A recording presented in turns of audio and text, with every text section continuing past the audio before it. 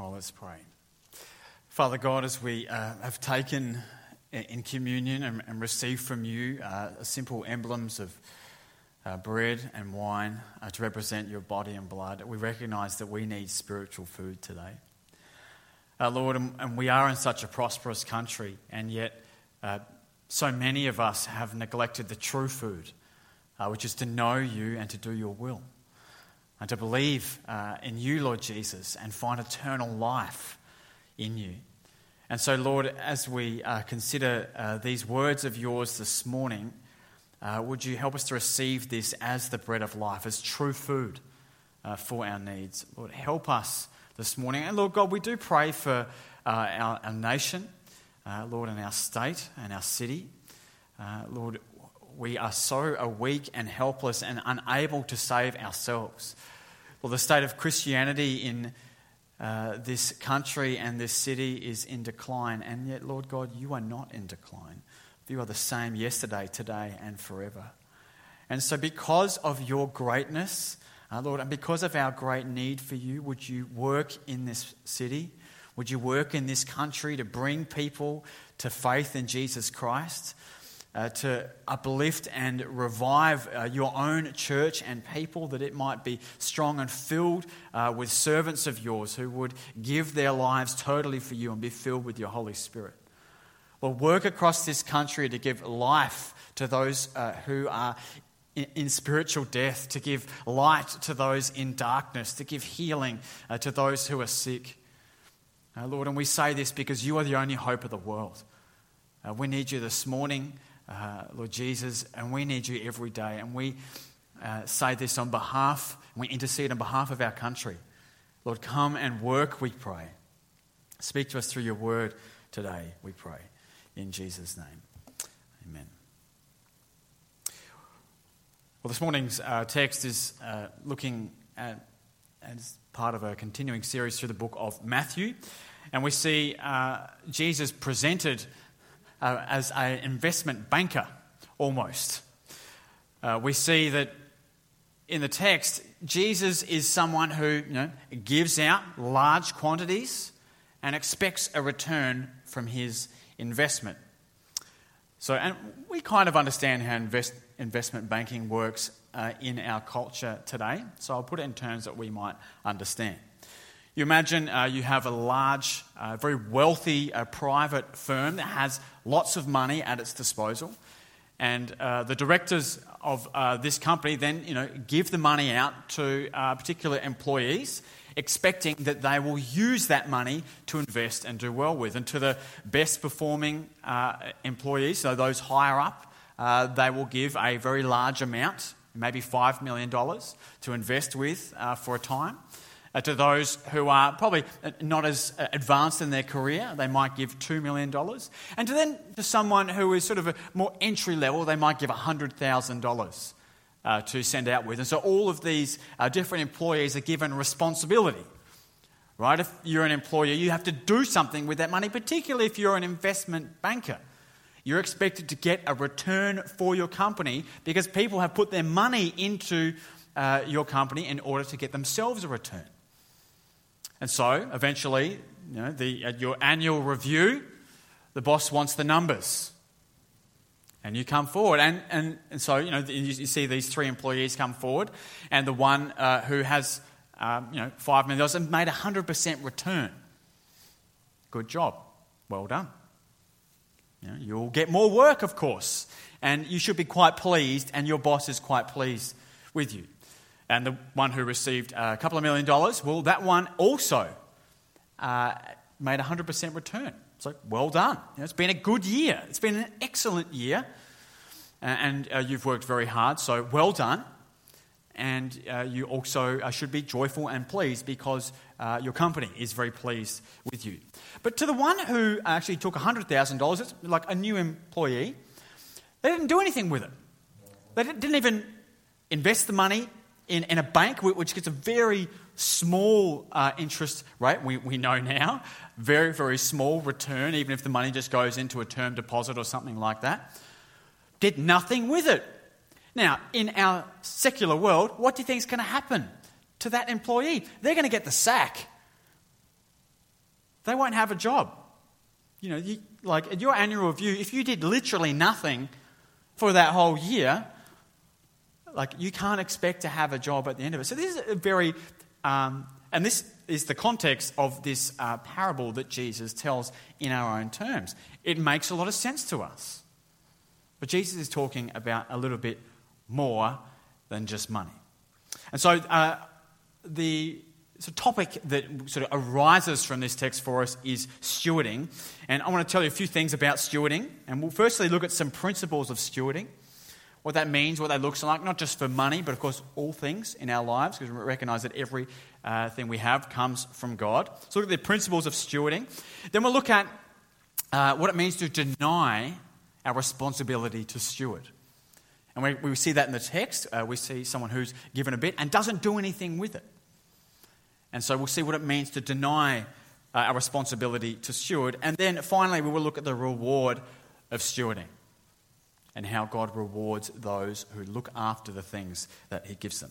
So firstly, some principles of stewarding. Well, if you can imagine just for a moment that you, and I think they still do this actually, you're given a guide dog as a puppy. And you're supposed to hang on to the prospective guide dog for a few years, and or a certain amount of time. I'm not sure it's a few years. A certain amount of time to get it used to people before then this dog gets handed on to people who will train it up to be a guide dog to help those who are vision impaired, or perhaps just the general assistance dog to help people who need that sort of animal. So you can imagine that you're given this dog, this little puppy. And, you're expected to look after it. You're expected to spend lots of time with it. It's part of the interview process. Do you have enough time to spend with this puppy? Are you going to, take care of it? Are you going to give it lots of love and care? And you say, yes, that's what I'll do. This is the puppy. And then you receive the puppy, and you don't do anything with the puppy. You leave the puppy at home, and it cries all day. And those of you with puppies will know that that's what puppies do. They're very sad when you're not around them. And you invest no time in this puppy because you're too busy to look after the puppy. Of course, when the Guide Dog Association comes to pick up the puppy from you, and this puppy has no affection for people whatsoever and is very confused and distressed, and you're probably feeling very sad for this puppy right now, as we all of us love the idea of looking after a puppy, and very sad when a puppy is neglected. Gee, the Guide Dog Association is not going to be happy with you. Of course, because you have a responsibility for that animal. You're supposed to steward the responsibility for that animal. And if you neglect that responsibility, you are left culpable. You have not done what you were supposed to do. And so we see in our text today, in a similar way, we are entrusted with something that's not ours. Like the puppy, you don't own the puppy in that illustration. We're entrusted with something that's not ours, and we have to treat it as someone else's property. Now, in the text, the term that's used is talents. Now, that was actually a term generally ascribed to weight. And it's pretty ambiguous as to what it means, most theologians believe. So what this means for us is Jesus is explaining that everything has been given to us. It's sort of nondescript, so the ambiguity helps us know that really everything that we have has been given to us from God. Some people like to use talents in sort of the modern idea of talents as in the sort of gifts you have, the abilities you have, and the strengths you have, and that's true. But it doesn't just extend to that. We're thinking career, we're thinking finance, we're thinking time, we're thinking your family, we're thinking your station of life, we're thinking everything that you have that is with you at the moment, all your possessions, what you literally do with yourself, everything that you have is a gift to you from God. And he expects you to look after it because it's his that's been given to you to look after. Now this is quite interesting because most of us tend to think of our stuff and our time and our careers as ours. And so we act like owners. And if you own something, you can do whatever you want with it. It's my money. I earned my money. I worked hard for my money, and so I will spend on it on whatever I like. That's the way we tend to think about things, our possessions, everything else. But if you're given something with the expectation that it's actually not yours, and we're to look after it, well, you are supposed to treat it differently. And we see in the text that Jesus will come and get an accounting for how you used what you were given. We see this time and time in the Bible. There will be a judgment for how we used what we were given by Jesus himself. Now, often we don't think like that. We think of ourselves as owners, not stewards. A guy called George Mueller, who's a fascinating guy who was around sort of the 19th century, and he used to run a lot of orphanages. He was a pastor in Bristol, England. He was a German guy. And one of the things that he was quite well known for was trusting God by faith. So he really believed that everything that he had was God. So much so that at these orphanages they used to run, when they'd run out of bread, they'd get all the kids to sit down together at the tables at dinner time, and they'd give thanks to God for the food of which they had none. And then someone would knock on the door and say the bread truck just broke down out the front, and so there'd be food for all the children. And God seems to work when you have faith, of course, is the lesson. But this George Mueller taught actually a fair bit about stewarding. And this is the way that he puts it. He says, the child of God has been bought with the precious blood of the Lord Jesus, and is altogether his property, with all that he possesses, his bodily strength, his mental strength, his ability of every kind, his trade, his business, art or profession, his property, etc. For it is written, ye are not your own, for ye are bought with a price. And so the first principle that we need to know is we've been entrusted with God's property, not our own. You're not an owner, you're a steward. If you're one of God's people, hey, everything that you have, even your time, even your energy, is a gift from God to be used for his purposes, not yours. It's not like, just to switch back to the investment banking scenario I mentioned before, if you're given $100,000 to invest, you're not just going to go and spend it at the pokies, because that's a bad investment, just generally. You're not just going to go spend it on big dinners for yourself. You're not just going to do some renovations at your house, are you? No. The money is for him. The money is for the bosses. It's their money, and so you're supposed to use it for their interests. Okay, so that's the first principle. We've been entrusted with his property, not ours. The second principle, we see this in verse 15, is that different amounts are given according to our ability. So Peter Parker, it's called the Peter Parker principle actually in Spider-Man. The Peter Parker principle is great. With great power comes great responsibility. Oh, you're good this morning. You're doing well. With great power comes great responsibility if you're Spider-Man. But I think the principle applies here too. The more you have, the more that is expected of you. And in fact, I did a bit of digging into the origin of that principle, and of course it does come from the Bible, as it turns out. So there you go. You can find biblical principles anywhere. But we're given different amounts according to our ability. That's what we see in the text. Now, this is really important for us because often we fall into something called the comparison trap. That is, we look at other people who have more than us and we go, oh, I wish I had more.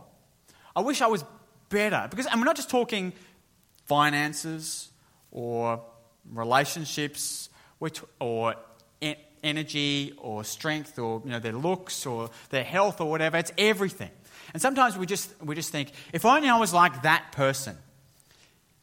But if you were like that person, then you would have a much greater responsibility, wouldn't you? And sometimes we look down upon other people and go, oh, at least I've got more than them. Like, I feel better about myself because at least I've got more than them. And so we look down upon others with sort of pride and think, I'm pretty good when I can compare myself to others. But you forget that because of all that you have a great responsibility. You notice that the the two ones who had the largest amounts, the servants who had the largest amounts, the one who had 5 talents, the one who had 2, they have a bigger responsibility. They've got more money to handle. And so they've got to invest that and use that well. To those who much has been given, much will be required.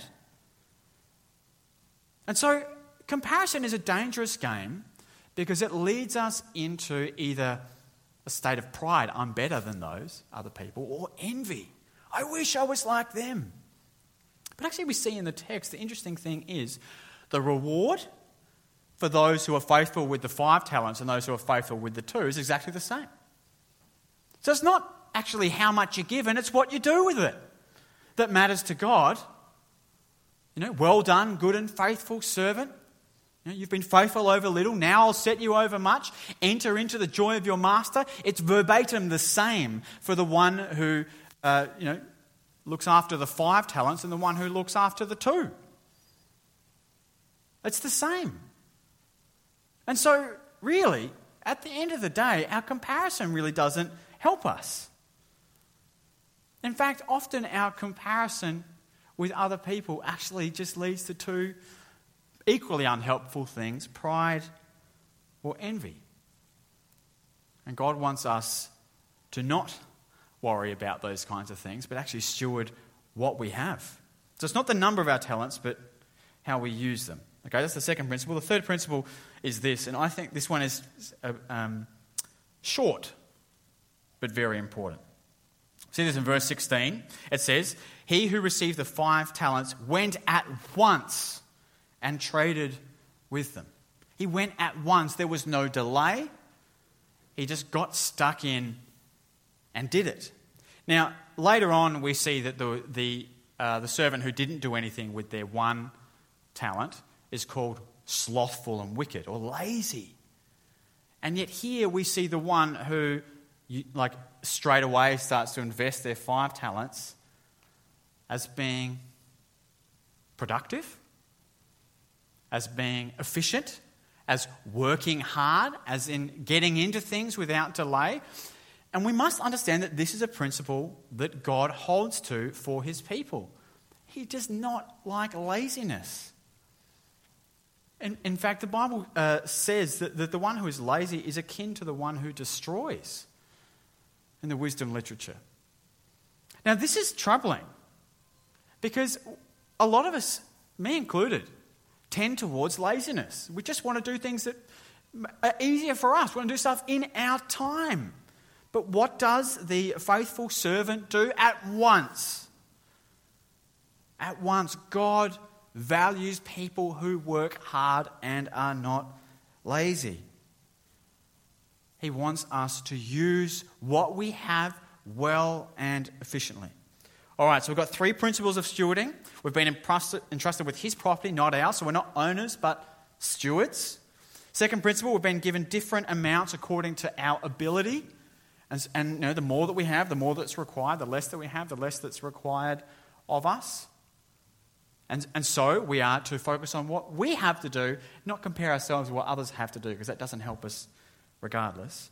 And we are to get on with it, to use what we have for God's sake. Now, there's many different directions we could apply this in, but I'm just going to choose one for this particular section for us, because I think this is helpful for those of us who are sort of in a career at the moment. So we're going to think about careers for a minute. And we're going to back to our friend George Mueller, because he had quite a bit to say about how we steward our time and steward our energy and our resources when it comes to our careers. And he had sort of 3 aspects to that for us. He talks about the type of work we do. He talks about the energy with which we work. And he talks about the proceeds from our work. Okay?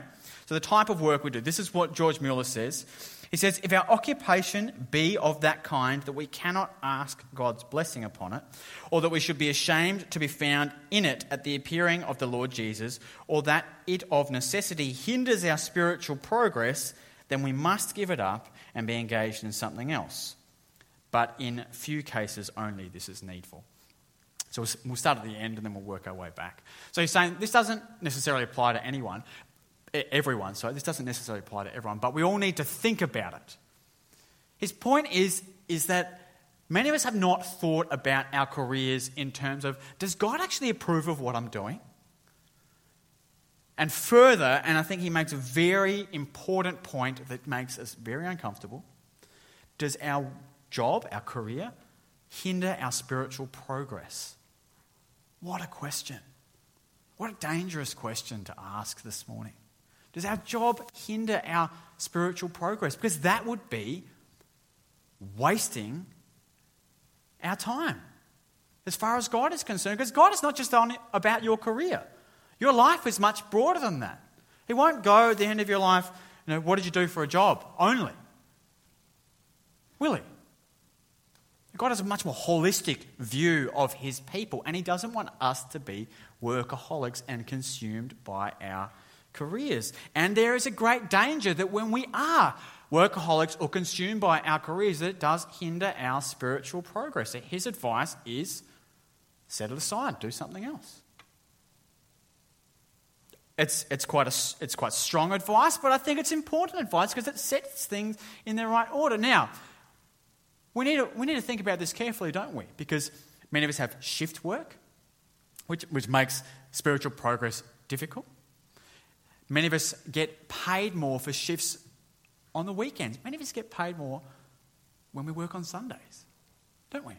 In fact, there is a loading. Do you know why that loading is there, by the way? Because culturally, Sunday was set aside for people to work, for people to go to church. Culturally, Sunday was set aside for people to go to church, historically. And so to get you to work, they're going to pay you more. Did you know that? So when you think about it, it is actually money sometimes or church. We don't necessarily have to work Sundays. But if we prefer it for the sake of getting a few extra dollars in the account, when we could have a little bit less, but have better spiritual progress, this, I can see that this is going to make us feel uncomfortable. But it is a fair question. Are we stewarding our careers properly?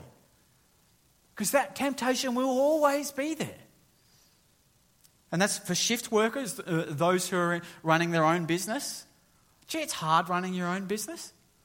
There's demands of you all the time. If you're 7 days of trading, you're always busy, always got something on, and it will always demand more from you. In fact, the more that you give to it, the more it will demand. What will you do with that? Let me just say one more thing on this. Does your work so consume you that you have no energy left whatsoever to grow in your faith in Jesus, to be part of the life of the church outside of an hour on Sunday? Maybe something is out of order for you. Okay, I've got to speed up now. I'm getting a bit excited, so let's speed up. So Mueller, right? The type of work we do, the fact that we work. So Mueller says this, or the type of energy we put into it. He says, why am I engaged in this trade or profession? Ought first to be settled in the fear of God and according to the revealed will of God. And if we cannot say in honesty of heart, I do carry on my business, I am engaged in my trade or art or profession as a servant of Christ Jesus, whose I am, because he has bought me with his precious blood and has commanded me to work, and therefore I work. So Mueller's point is really interesting. He's saying that no matter how much you get paid, no matter whether you have enough money that you don't really need to work, Mueller says, according to God's word, that we ought to be working regardless because God has commanded his people to work. Now, that doesn't necessarily mean paid employment. Many of us work in a volunteer circumstance. Many of us work at home when we've got young kids. We're looking after a family. They're all work as far as God is concerned. But why do we do it? Do we do it because God's interested in what we're doing? Do we do it because he's given us energy and strength and a time in life and capacity to do work for his sake? Or are we doing it for other reasons? It's a fair question. And finally, I'm not going to talk heaps about this because typically when you think about stewarding, you talk about money, but we're going to save that for another sermon. But he talks about the proceeds from work, and this is what Mueller says. He says that as stewards we should labour in our calling because the earnings of our calling are the Lord's and not our own, as he has bought us with his blood.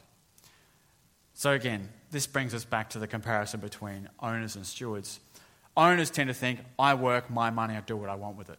Stewards tend to think, God has given me this energy, capacity, this time in life, this training. Everything I have is a gift from God in order that I can do my job. And even doing work is a gift from God in a way that I honour Him. So therefore, the proceeds from my work, i.e. my income, is also a gift from God, and then I use it for His sake.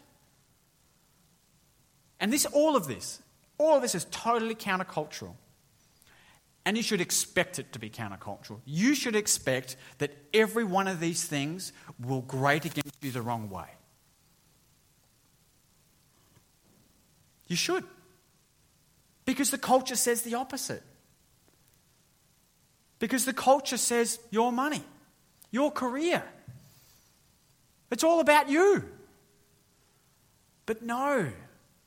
The Master says it's been given to you in order that you would use it for Him, not yourself. Now, Jesus Himself was a worker in many ways, actually. Jesus took on His Father's trade as a sort of carpenter-builder, and so that's good for the tradies amongst us. Jesus would have had pretty, tradie hands, wouldn't he? He knew how to do a hard day's work. And Jesus also worked as a teacher later on, when he sort of set aside his other career. So Jesus had a time of career change, interestingly. Became a teacher or a rabbi, and took on different disciples as spiritual apprentices to work with him for a time. And then he did an even greater spiritual work on top of that. So it wasn't just a carpenter, wasn't just a teacher. Jesus did the great work, as we know on the cross. So this is earlier in Matthew, chapter 20, says, even as the Son of Man came not to be served, but to serve, and to give his life as a ransom for many. And so Jesus literally worked and spent his time and his labour for the sake of God and his glory, even unto death. That's how Jesus did it. All right, we've hit the principles of stewarding. We're going to look briefly at what it means to deny our responsibility to steward. And we see this in the servant who is given 1 talent. And what do they do? It just goes and buries it. Does absolutely nothing with it. Why is that? Well, it was when we actually get an insight into the thinking of this steward who doesn't do anything with the money that they're supposed to be investing, or this resource that they're supposed to be investing, a little bit later on. We see it here in verse 24. Master, I knew you to be a hard man, reaping where you did not sow and gathering where you scattered no seed. So I was afraid and went and hid your talent in the ground. Here you have what is yours. This servant totally misunderstands the master. Doesn't recognize the generosity of the master, doesn't take the responsibility that they have, neglects the gifts from the master. And we see a little bit later that this servant was fearful. Verse 25, so I was afraid and I went and hid your talent in the ground. Now, there's some interesting principles here, but I'm just going to point out a couple. One is when you misunderstand God's goodness, and you think that he just wants you to do stuff for him, and you don't realise that everything you have is a gift from him, that is like a fundamental flaw in your understanding of who God is. And a result of that, for you, will be a fear of God, and not a godly fear that we were mentioning earlier, sort of a reverence and respect and an honour of him. It will be a fear that leads you to do nothing for his sake and be totally self-focused. You will not invest for his sake, you will do stuff just for yourself. I mean, this servant may have had other stuff going on in their life, but whatever they were given from the master, they did not use for him. And we see later on that this ungodly fear actually leads to judgment. This servant doesn't care about the master, doesn't want anything to do with the master, just trying to get him off his back. Yeah, have what's yours. I'm not interested in you. And so the master, says, if you don't want me, then I don't want you. As we shared last week or the week before. God essentially gives us what we want if we reject him. And it's seen here in the way that we steward our things. In fact, and our effort and our energy. In fact, interestingly, our relationship with God in this text is seen on whether we are working for God or working for ourselves. Okay. Let's have a think about a really good example of someone who did steward their life for God's glory. William Wilberforce, many of us have heard the name. He was the British abolitionist, so he worked as a politician for the abolition of the slave trade, the predominantly African slave trade, and he worked to abolish it and to outlaw it in the Commonwealth countries. He became a Christian at 26 and became absolutely committed to evangelical doctrine. That is, he believed that Jesus died and rose from the dead. He was totally committed to the Bible. He was totally committed to the work of Christ on the cross and his resurrection and sharing that with others. And that was the sort of church group and the philosophy that he held for his life. But Wilberforce, interestingly, he spoke on productivity. This is what he says. He says, "No man has the right to be idle. Where is it in such a world as this that health and leisure and affluence might not find some ignorance to instruct, some wrong to address, some want to supply, some misery to alleviate?" He's saying, you as a citizen of this world have a responsibility to use what you have for the benefit of others. That's essentially work. That's essentially the basis of work. What is actually not just for you, so that this world would be developed. And so a proceed from our work is a benefit to us in money. But most of our work has some sort of general benefit to our society. So this is Wilberforce. And of course, what did he do? Yes, he put his time into something very important. But get this, a writer called Matt Perman says this about Wilberforce. He says, "Wilberforce led a life full of good works. Here's the interesting thing. Wilberforce wrote one book in his lifetime, and it was not on social reform. It was on the doctrine of justification by faith apart from works. He did it because he realised that the way to produce a life of good works and social reform is not to focus first on good works and social reform, but on the source of those works, which is the gospel." Let me say it this way. It is because Wilberforce actually knew God that he stewarded his time well. Okay, now let's step back a moment and think about the unfaithful servant. That unfaithful servant thought he knew God, but he didn't. And so what did he do? He squandered what God had given him. And yet here we see someone who knows God and knows that out of his faith in God, that should well up into us doing things for God and living for God. So really the difference is whether you know him or not, and how well you know him. And so we need to learn from Jesus in this respect. We need to learn about knowing Jesus deeply and being transformed by him. Last year, after my dad passed away, and I don't like saying passed away because that's a bit ethereal, but he actually went to be with Jesus. And that's a good thing to say. So when my dad passed to glory last year, made me think about my own life, legacy. What have I been doing with my life to this point? What will I do with my life in the future? And, and many of us think about those things at critical times in our lives like that. When someone dies, or something monumental in your life happens, or you get an injury or a sickness, and you look back and you look forward and go, is it enough? Now, this is an interesting place to be in when we think about these things, because in our hearts we can go, oh, have I done enough? Has my life been good enough? We might read a text like this and go, oh, have I made 100% return on God's investment in my life? Have I done enough?